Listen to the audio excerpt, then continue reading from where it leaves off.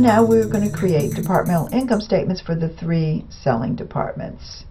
We have our sales, cost of goods sold, and the difference between those two is our gross profit. We were given the sales, and we were given the cost of goods sold. So we just have to calculate the gross profit by subtracting $250,000 from $480,000 for necklaces to get $230,000, $100,000 from $420,000 for rings to get $320,000, and $150,000 from $300,000 to get $150,000 for bracelets.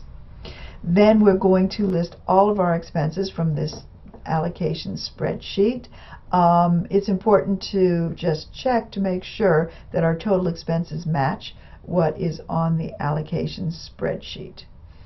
And I think that they do. The next step is to figure out what our net income is. You're going to take the gross profit and subtract the total expenses to get net income. So $230,000 minus $193,200 for necklaces gives us a net income of $36,800. Rings, $320,000 minus $144,000. $320,000 minus $175,655 gets us a net income of $144,345. And finally, bracelets, $150,000 minus $147,145 gives us $2,855. So now we need to analyze these numbers. So once again, I have streamlined here. So first of all, we look at the sales. Well, which department is selling the most? Necklaces. So if you were looking at it just on those terms, then you'd say, well, necklaces is the best department. But we need to look at the net income and see how much of the sales are being translated into income. So if you look at the income, then rings is doing the best by a long shot.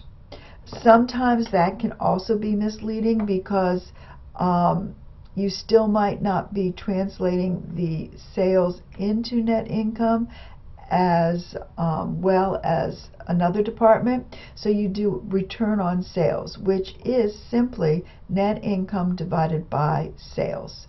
That tells you what percentage of every dollar is being kept in the company as net income as opposed to being paid out as expenses. So in this case, rings is once again far and above the necklaces and bracelets as far as their return on sales. So rings is utilizing their sales in the most efficient manner.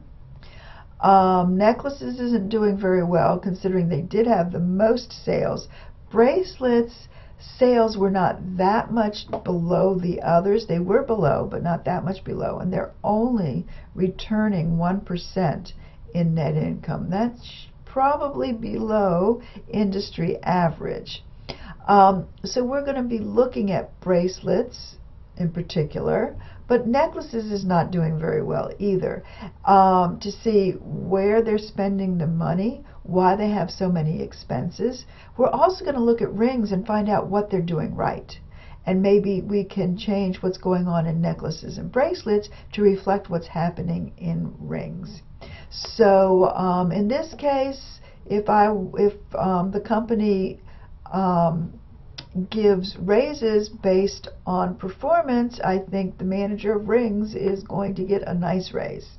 The others, not so much.